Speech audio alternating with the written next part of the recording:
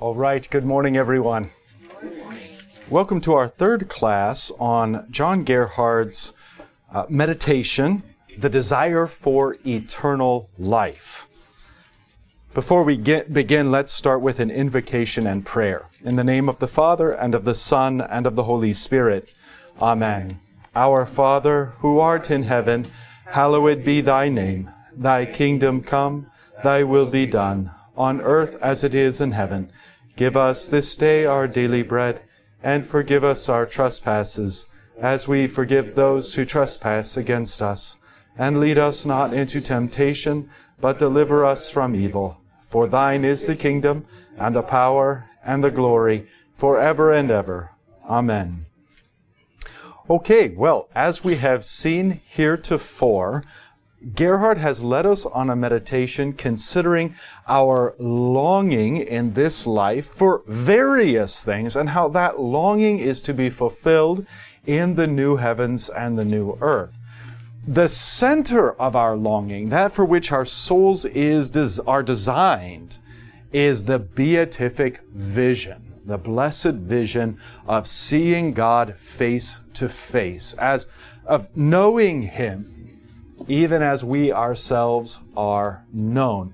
That is, if you'll kind of permit a little bit of an analogy, that's like the hub, and all these other blessings are like spokes that come from that hub. So we talked about beauty, we talked about activity and physical strength, we talked about a healthful life.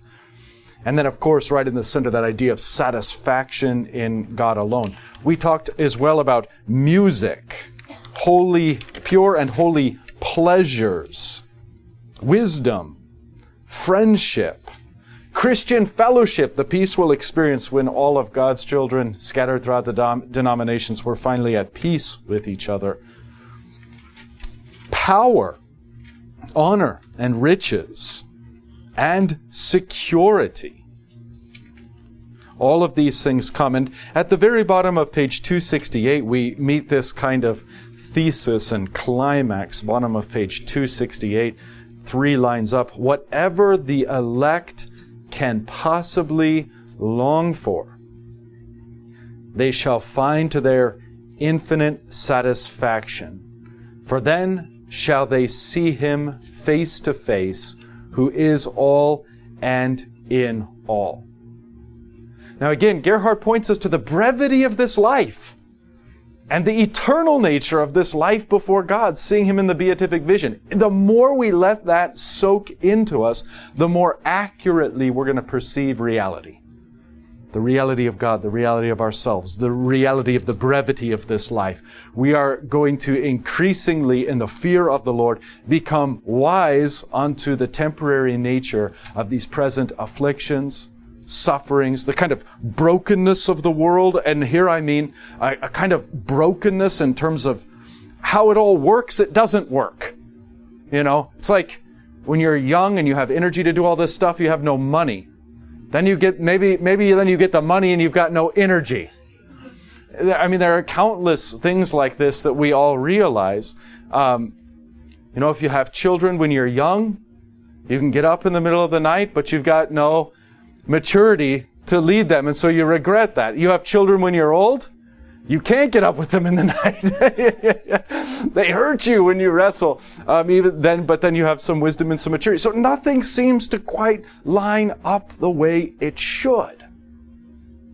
And maybe one of the biggest lies and deceits that we have in our particular time and place, in this particularly affluent time and place, is this idea that retirement is utopia on earth.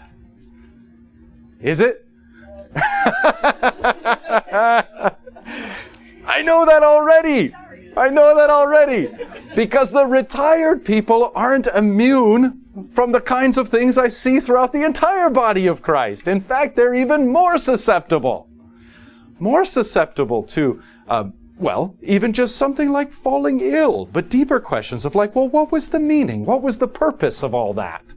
I've been so busy for so many decades raising kids, making a life, that I haven't even had time to ask myself. Now finally I do.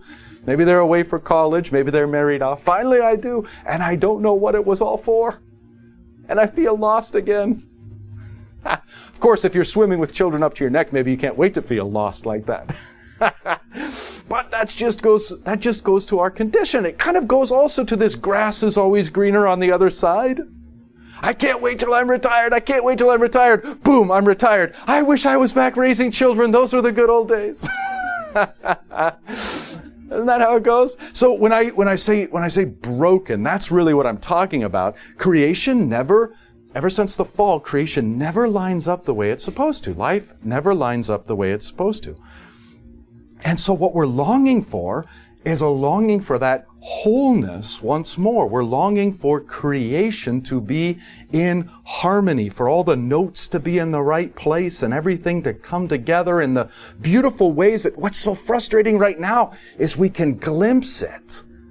We know what it should be like, but we can't attain it. And I mentioned to you that this is really a rather beautiful and profound kind of argument. It's an argument from natural theology. Nothing wrong with that at all. St. Paul writes that by natural revelation, we all know that there is a creator. We know his attributes, and we're without excuse if we turn our backs on him. So no problem with natural revelation and just looking around at creation and seeing these things, seeing not only that these things aren't functioning properly, but that there's something within me that thinks that they should. I mean, if we're all just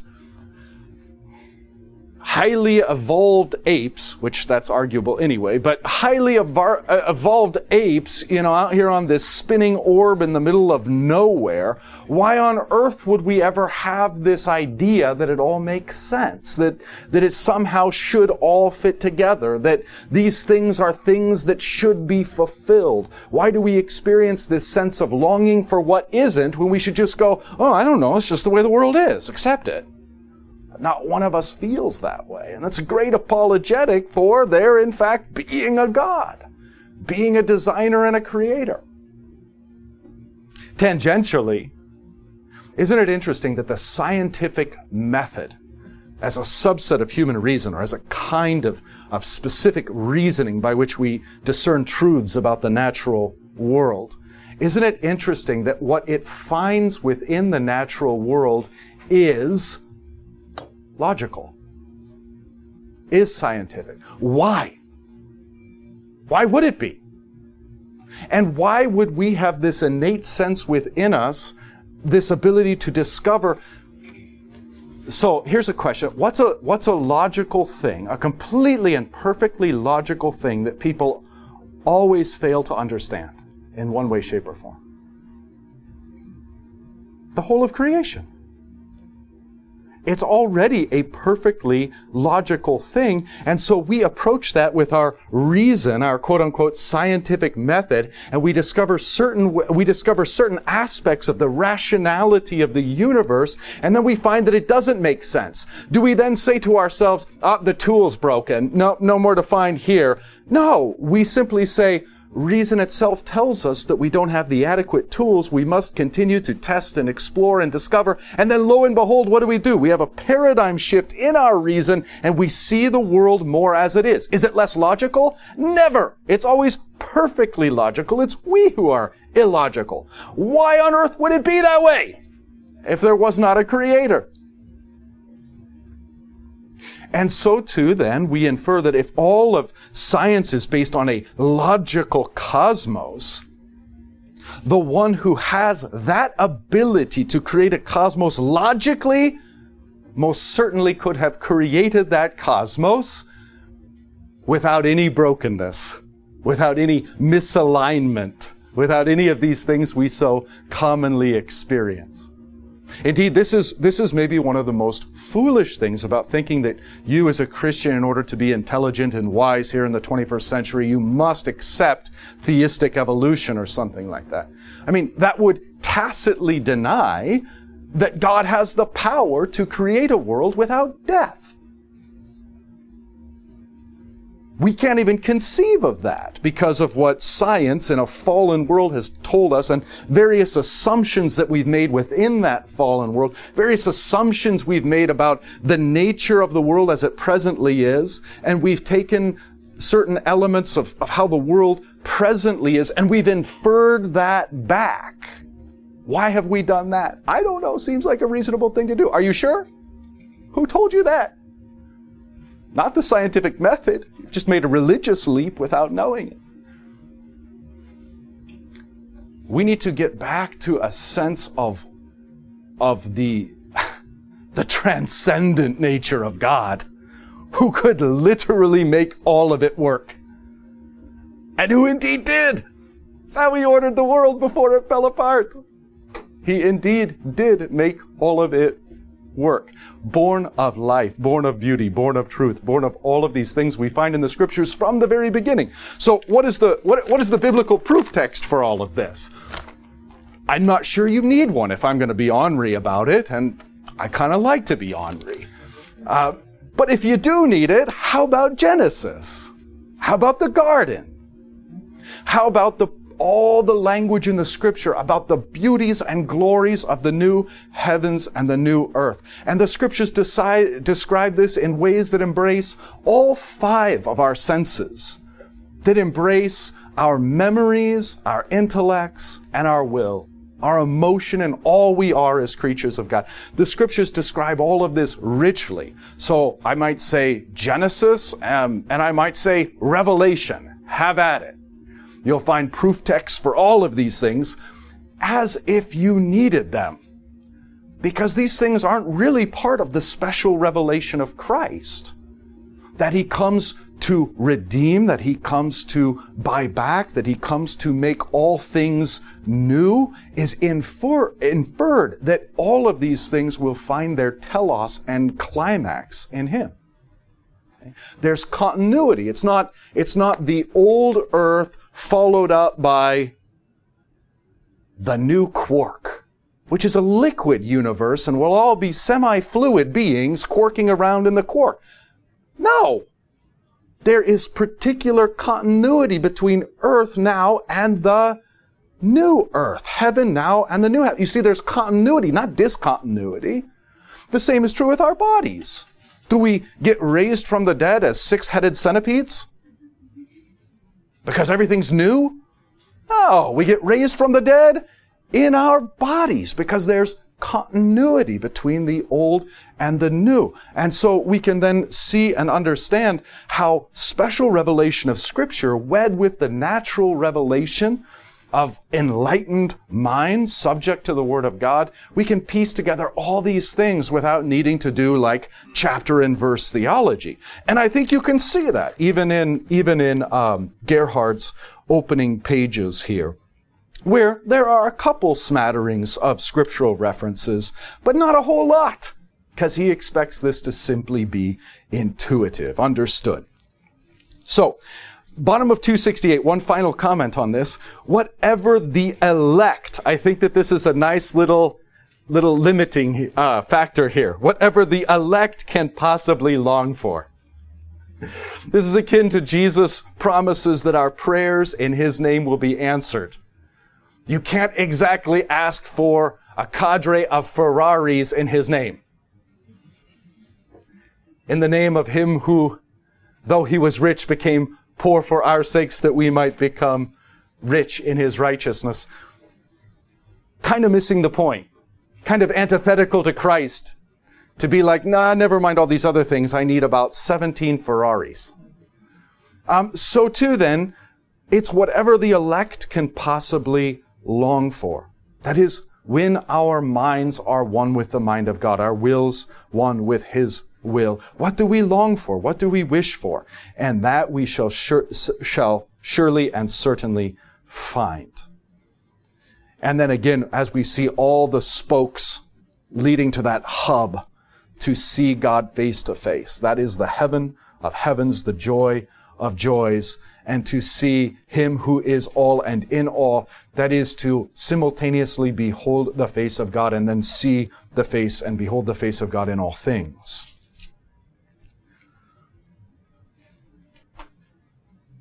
Okay, we touched on a few other things, a little bit overlap, just some different paradigms of thought on 269. Eternal health of the body, the greatest purity of the soul, this holistic healing of us in body and in soul. We especially focused on the soul because it's not as if the body just gets a makeover in the resurrection. Our souls, even upon death, receive a makeover.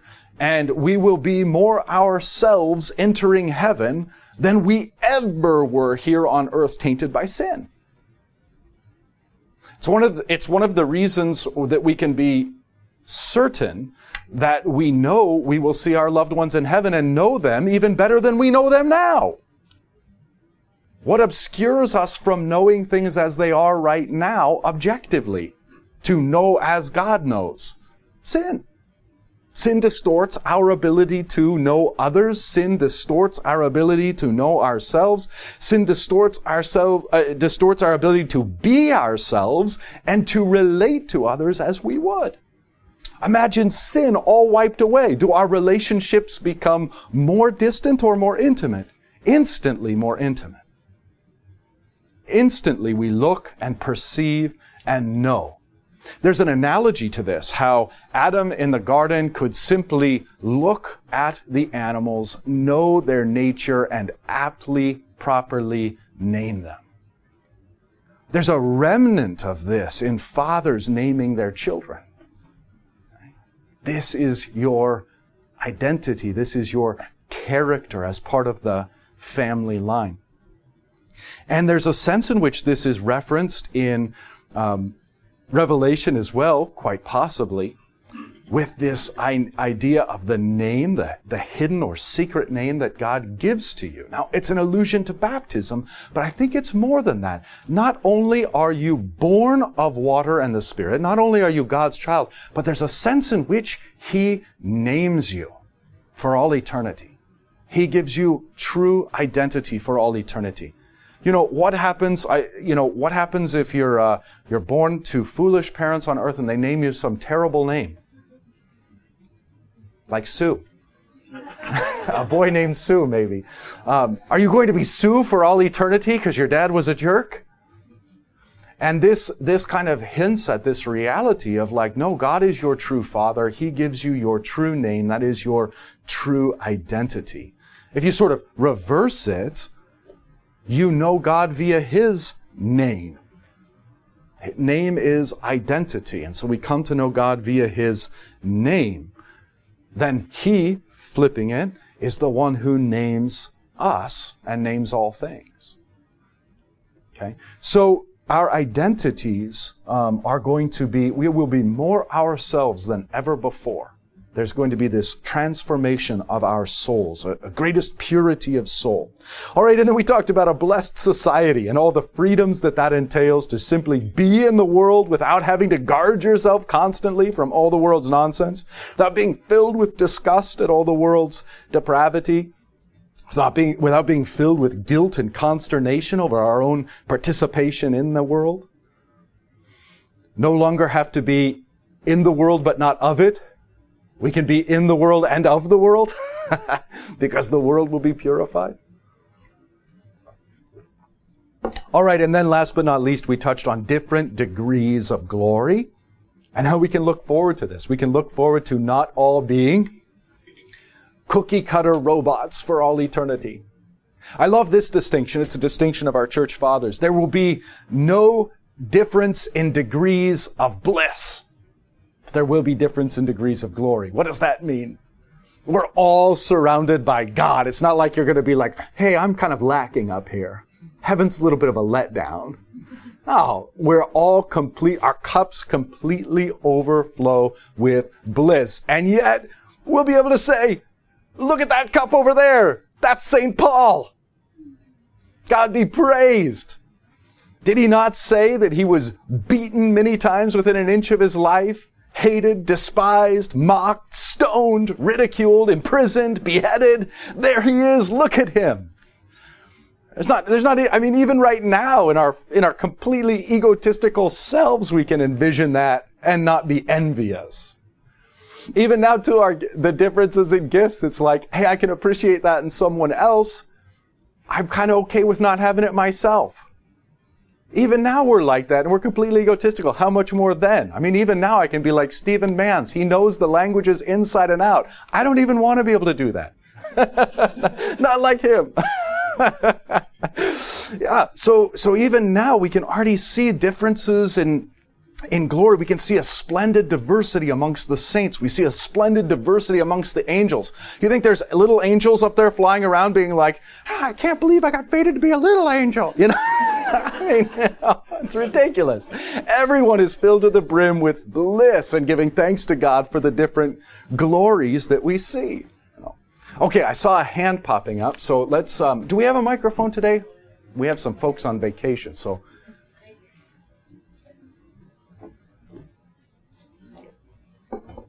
Thank you. I was just thinking, last week I had this thought after Bible class that heaven, it's like a custom-built house, because if you look at the tiny little houses that they're building, but they're perfect because they're custom made. And then you look at a mansion, which is also custom made, but they're all custom made, and everything in between, they're all beautiful and they're perfect for what you want, but they're not all big or they're not all pretty, but they're custom made, you know, and I'm hoping that's how I'll feel in heaven. Yeah, I think so. I think it's, I think it's going to be better than we think in that regard. I've kind of, you just let your mind wander and just kind of free flow, and, it's not very serious theology. It's just kind of ponderous theology, which maybe means it is serious. I don't know. But as you're deeply considering these things and thinking over these things, as I've thought about heaven, like imagine that God says, okay, here's your house for all eternity. What do you want it to look like?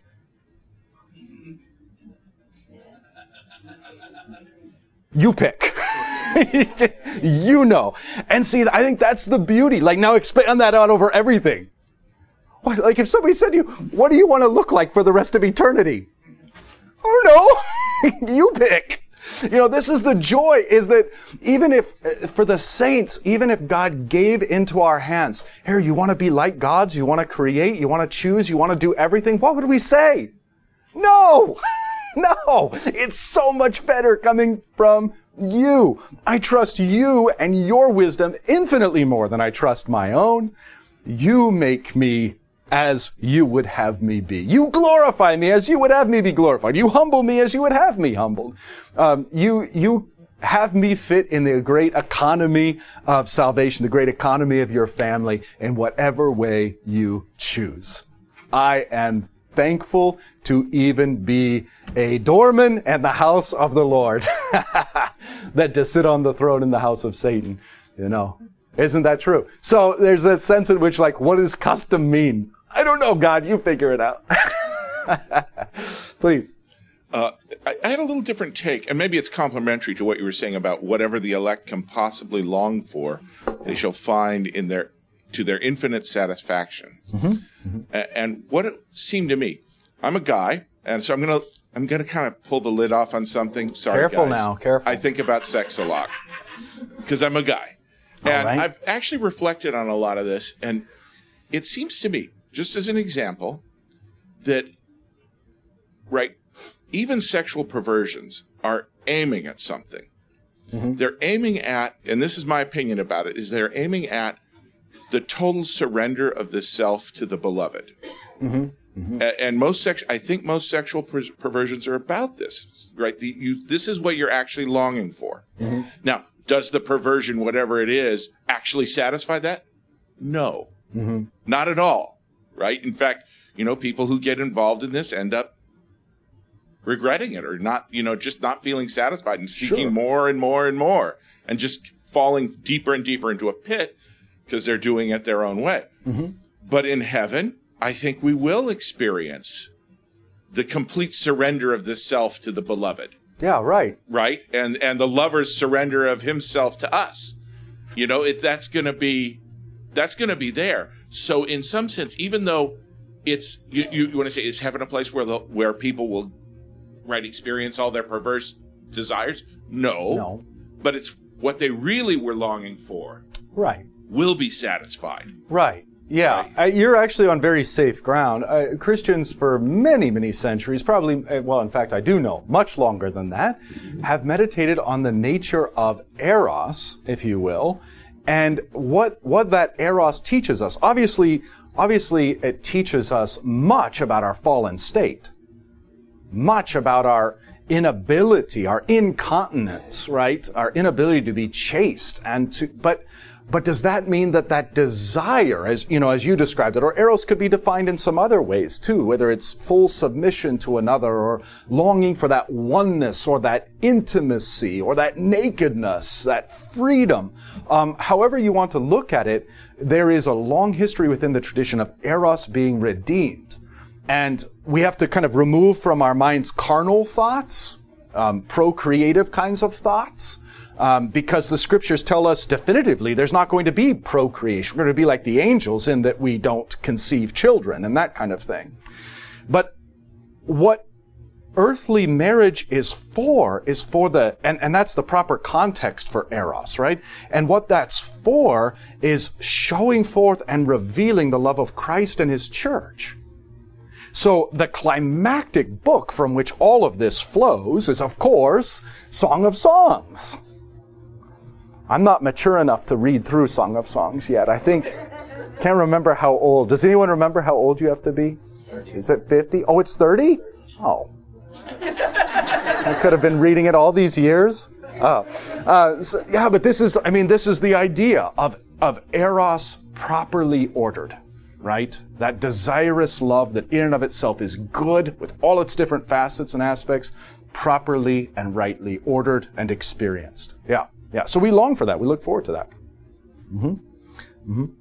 By the way, that book too factors large. This is another aspect. Sometimes people say to me like, well, what do you want to study? What things would you like to look into or know? This is one. The early church grabbed of all books, the Song of Songs as one of their fundamental catechetical texts. I love it. I love it because it shows that all of our doctrine and practice is love.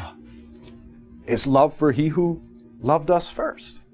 And it's properly and best understood in that relationship of love, in that reality, if you will, of love. Yeah. Great question and comment. Yeah. Any other thoughts? Okay, let's motor along. So, very bottom of 269 for all of an entire line before we go over to 270. On this life's journey, we have Christ with us constantly, but veiled to our sight under the Word and sacraments. Here's the now and not yet of the beatific vision. The big not yet that we can't see Him. There is no vision, and yet we apprehend Him by faith. So that's where we find ourselves now. Faith then is going to go away. I can't wait. I know that sounds impious. I can't wait until I'm up in heaven, who knows how many 10,000s of 10,000s years, like the hymn goes, and someone goes, hey, remember by faith alone? Oh yeah, I remember that. Because faith is that promise unfulfilled. I'm joking. I'm exaggerating. I don't think faith's going to disappear like that. We'll talk about faith all the time. We'll talk about hope all the time. We'll see faith fulfilled, hope fulfilled, love fulfilled. But that's the joy, is that these things are temporary. Okay? So He is with us. Christ is with us, veiled to our sight under the Word and sacraments. And of course, here we chiefly have in mind baptism and the Lord's Supper, because these are the sacraments through which the scriptures say we have forgiveness of sins. And so those really are the sacraments, properly speaking. Gerhard continues, we cannot here know Him by actual sight and touch of His blessed body, but in that future life, we shall see Him face to face. Isn't that a beautiful idea? That you will see Jesus face to face. There's just something incredible about the earthiness of that with your eyeballs, you will see his eyeball, and with his eyeballs, he will see you. And it's just something, you will literally, as his disciples did, be able to trace your fingers on the wounds in his hands by which he bought you. Can you think of anything better? Can you possibly think of anything better? So this is a beautiful, beautiful thing. We shall see him face to face.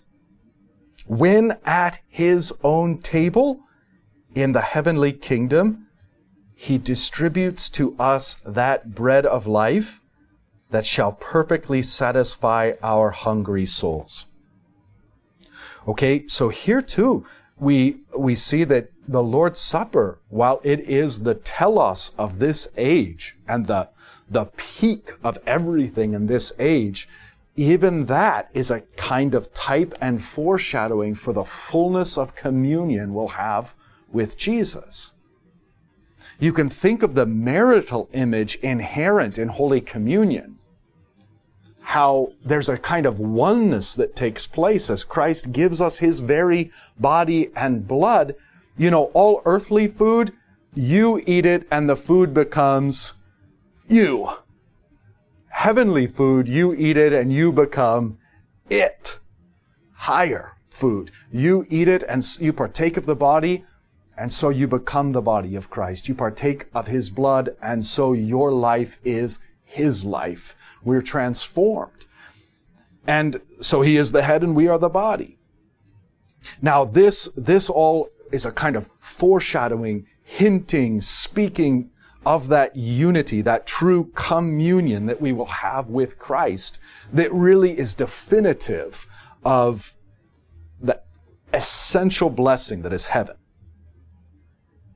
Thus, our hungry souls are finally and perfectly satisfied by him and by what he gives. Continuing on, just as the two disciples knew him not by the way, but recognized him as he sat at meat and brake bread with them. You remember the road to Emmaus and the revelation of Christ there. So Christ reveals himself to us, and yet not in a way we can see him as they saw him, but we shall see him. He was seen and then disappears. Now he's not. We cannot see him. He's disappeared, and then we shall see. There's a kind of beautiful symmetry. They saw him. He was gone. He's gone, but we will see him. The heavenly city, the holy Jerusalem, has within it no temple made with hands, nor has it need of the sun or of the moon. Quote, for the Lord God Almighty and the Lamb are the temple of it. Revelation 21:22. Quoting just the next verse, and the glory of the Lord did lighten it, and the Lamb is the light thereof.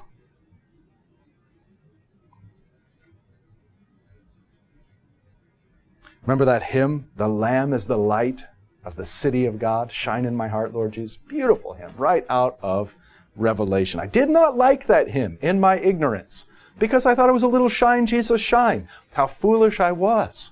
It's literally Revelation. It was in one of these times, one of these 15 times I've studied Revelation with you, at least it feels that way, that it dawned on me, oh, such a glorious hymn. It's expressing this exact reality.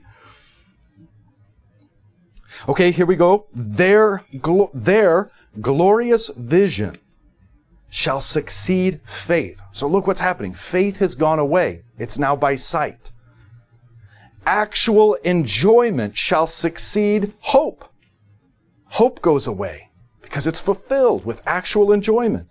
And perfect fruition, perfect realization, perfect fruitfulness shall succeed love. It's a really interesting take.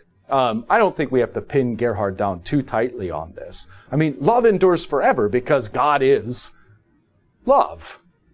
And insofar as we are made in his image, we become, in a creaturely way, love, the reflection of his love. We love because he first loved us. So we don't need to get too, dogmatic here.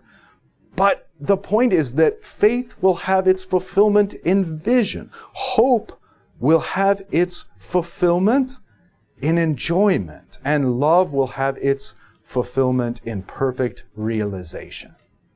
So these three great virtues. You know, at the root of virtue is the word vir, man, to be a human being, rightly ordered in this life, the highest of those ways in which we can be rightly ordered, faith, hope, and love. And of course, St. Paul says the greatest of these is love. Particularly because faith is yours and hope is yours. I mean, faith and hope happen here. It's love that takes that and confesses that faith, shows forth that hope, serves neighbor with word and deed. It's love that makes all of that meaningful for the body of Christ. And so the greatest of these is love, no doubt about it. But look, faith, hope, and love, that is the height of what it means to be man. And we can see this most explicitly when we look at Jesus. Remember the great thing that Pilate does for us? Ecce homo. Behold the man. And that image after Jesus has been scourged, after they've pressed the crown of thorns upon his head with sticks, after they've beaten him and slapped him and mocked him, spit in his face, wrapped in the robe of mockery, crowned with thorns, scourged within an inch of his life, standing there probably in bodily shock, on his way toward death, on his way toward complete bodily failure, receiving the scorn of Jew and Gentile alike. What is his attitude?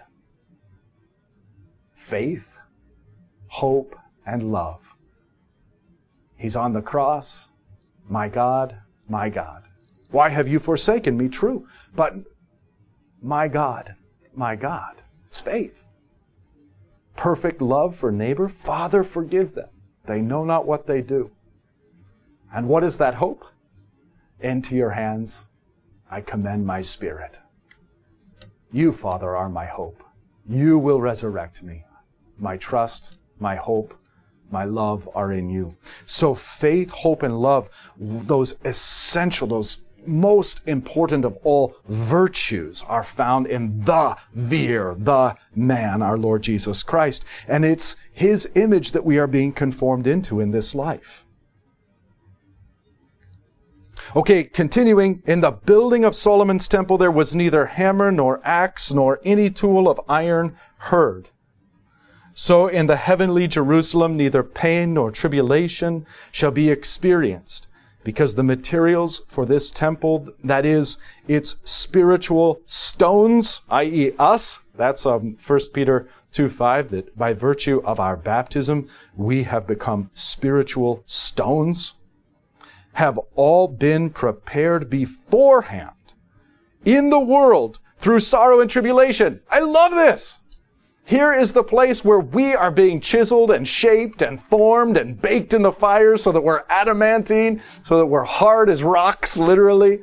And yet we're not dead, we're alive. We're living stones now and forever. But here is the place in which we're being forged and shaped to be unique parts of that everlasting temple of God in the new heavens and the new earth. It's such a beautiful image and gives such meaning and value to the sufferings and afflictions we experience in this life. Even if we don't understand them. Guess who does? God. Guess who's working all things for our good? Guess who is shaping and forming us into an eternal weight of glory through these very things? Our Father. So we look upon him and what the scriptures say he is doing, and we entrust ourselves to him, realizing that we are a new creation that he is forming even now unto an eternal weight of glory. I love this imagery. Continuing, the visit of the Queen of Sheba to Solomon, 1 Kings chapter 10, may set forth a redeemed soul's hastening towards Christ in the heavenly Jerusalem. It comes with a great train of holy angels with diverse virtues as its gifts of gold and precious stones. Isn't that beautiful? As the Queen of Sheba with her great big entourage came to Christ, so does the redeemed soul hasten toward Christ in the heavenly Jerusalem, coming with a great train of angels, diverse virtues as gifts of gold and precious stones. It wonders at the wisdom of Christ the King, at the ranks of his servants, that is, the angels and redeemed saints, at the food of his table, that is, the abundance of that eternal repast he spreads before them, at their glorious apparel, that is, the beauty and grace of their glorified bodies, at the splendor of his house, that is, the magnitude and magnificence of the heavenly palace, at the sacrifices offered up, that is, the unceasing ascriptions of praise that rise to him. You know, that's the beautiful thing in Revelation. The temple of God, it has no blood sacrifice in Revelation. The only sacrifice going on are the hymns and prayers, the chant and song, the worship.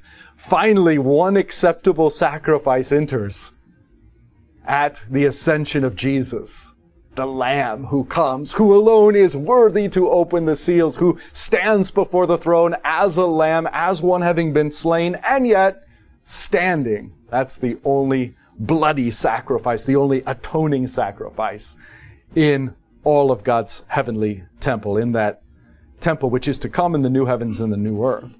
So all the rest is thanksgiving and praise, hymn and song.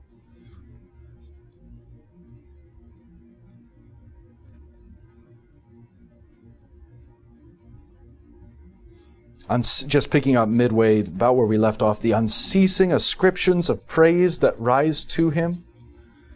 And in amazement, the soul will confess that it could not have believed as possible what its eyes now behold. Such a great line. Such a great line. Our problem is not that we're here overshooting the moon. Our problem is not that, well, Pastor Rhodey told us all these things, then we went up into heaven and we got disappointed. It's that Pastor Rhodey didn't tell you enough. It's that Gerhard, with his brilliant light, could only shine so far. It's more than we can even conceive or imagine or speak. Such a glorious point he makes. A little bit further. Take courage then, O faithful soul, and turn thy thought to those good things that are laid up in heaven for thee. Thy spirit ought even now direct itself whither thou wilt by and by go. In time we must strive towards that place where we are to abide through all eternity. That is, now is the time for striving. Now is the time for action. Now is the time to seek those things which are above and live our lives accordingly. Again, the sort of in the background is just how short and fleeting this life is compared to that life which is to come. How short and fleeting these afflictions and sufferings are compared to the glories that are to be revealed. So take courage. Be assured he will not enter into the glory of his Lord who has no desire for it. Oh, beautiful statement. So, if you desire not the Lord, if you desire the things of the earth more than the things of heaven, repent. Repent, or you'll get exactly what you want. I mean, that's Gerhard's point here rhetorically. Thou hopest sometime to appear in the presence of God. Strive after holiness then, for he himself is holy. Thou art looking forward to the companionship of the angels in heaven. See to it then that thou repel not their gentle ministries now by thy sin. Thou hopest to enjoy eternal blessedness after a while. Why then desire so ardently the good things of this life now? We recall, of course, what it is that makes the angels in heaven rejoice. Repentance. Repentance. The repentant soul. That is a marvel and a miracle to them.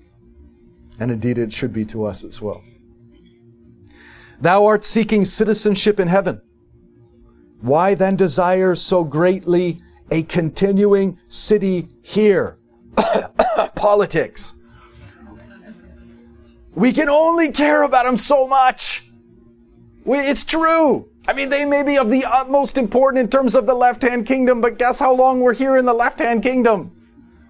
If by reason of strength, 80 years. That's it. That's it. They're not that important. Guess who the true king is? Christ. Always has been. Always will be. We don't need to get that wound up in it. So don't be looking for a continuing city here. We're seeking a citizenship in heaven. Thou art longing to see thy Savior Christ. Why then fear death? Ooh, totally easier said than done, right? But it's so true. Death has been turned into the gate of eternal life. I mean, that's what's so insane about, if this pandemic had like a 50% mortality rate or something like that, would we Christians need to fear? No. Death has been transformed into the gate of eternal life. This life with all its riches are scraps compared to that life which is to come. Our life is hidden with God in Christ. These are things for us to just remember. Whether, again, all of the rest is frankly insignificant details. Insignificant details viewed from this angle of like whether you wore a mask or not, or vaccinated or not, or, cowered in fear or not, or whatever you did. Our life is hidden with God in Christ Jesus. It kind of renders all these things silly. By worrying, we can't add a single hour to our lives. But by donning the right clothing, we can. By injecting ourselves with the right substance, we can. No. Now, true enough, we want to be good stewards and all of that. I'm not dismissing it, and yet I am dismissing it. Because why? It's good for this life only. And if this life only is all you have, you really have cosmic scraps. You really have what the devil has done is just shattered God's creation and said, here, enjoy the scraps. Be pleased with the shattered glass. Desire that more than you desire God. Desire that more than you desire heaven. To which we say, no thanks. No thanks. I'll take God in heaven. Thou art longing to see thy Savior Christ. Why then fear death? He rightly fears death who fears to go into the presence of Christ.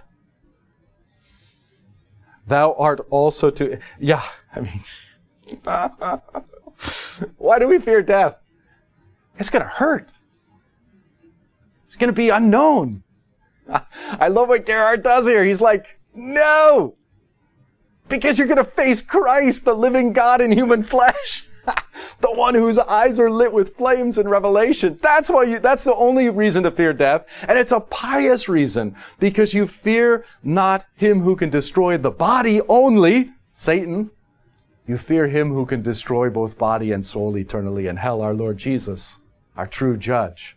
And so we come to him trembling in fear, knowing our unworthiness, and yet also receiving him in faith. Receiving he who is love with that perfect love that finally casts out all fear. But I love that. What are you afraid? I want to die. What do people say? I want to die in my sleep. Why? Because you're more afraid of death than you are of facing the living God? Do you see what Gerhard's doing? It's really masterful. It's really masterful. Why are we afraid of death? Oh, it's going to hurt. I hope I get hit by a semi and don't even know what happened. I don't know. You only die once. You sure you don't want to experience it? Sure you don't want to confess Christ over and against the power of death? Sure you don't want to kind of make a little mockery of it? Swallow me if you will. You've been swallowed up, O death, by Christ, my Savior. You've been destroyed already. I don't need to fear you. Sure, you don't want to make a good confession against it? You might not get the choice. Lots and lots of Christians God calls to make the good confession against death. They see it coming, and they are steadfast. I'm not afraid of that. If I'm going to be afraid of anything, I'll be afraid of Christ. And even then, afraid of Him with the kind of fear that casts out fear. The kind of fear that casts out all other fears and leaves me steadfast and safe and secure. And that Lion of Judah, who isn't tame, but he's very, very good. Well, we'll pick up next Sunday. The Lord be with you.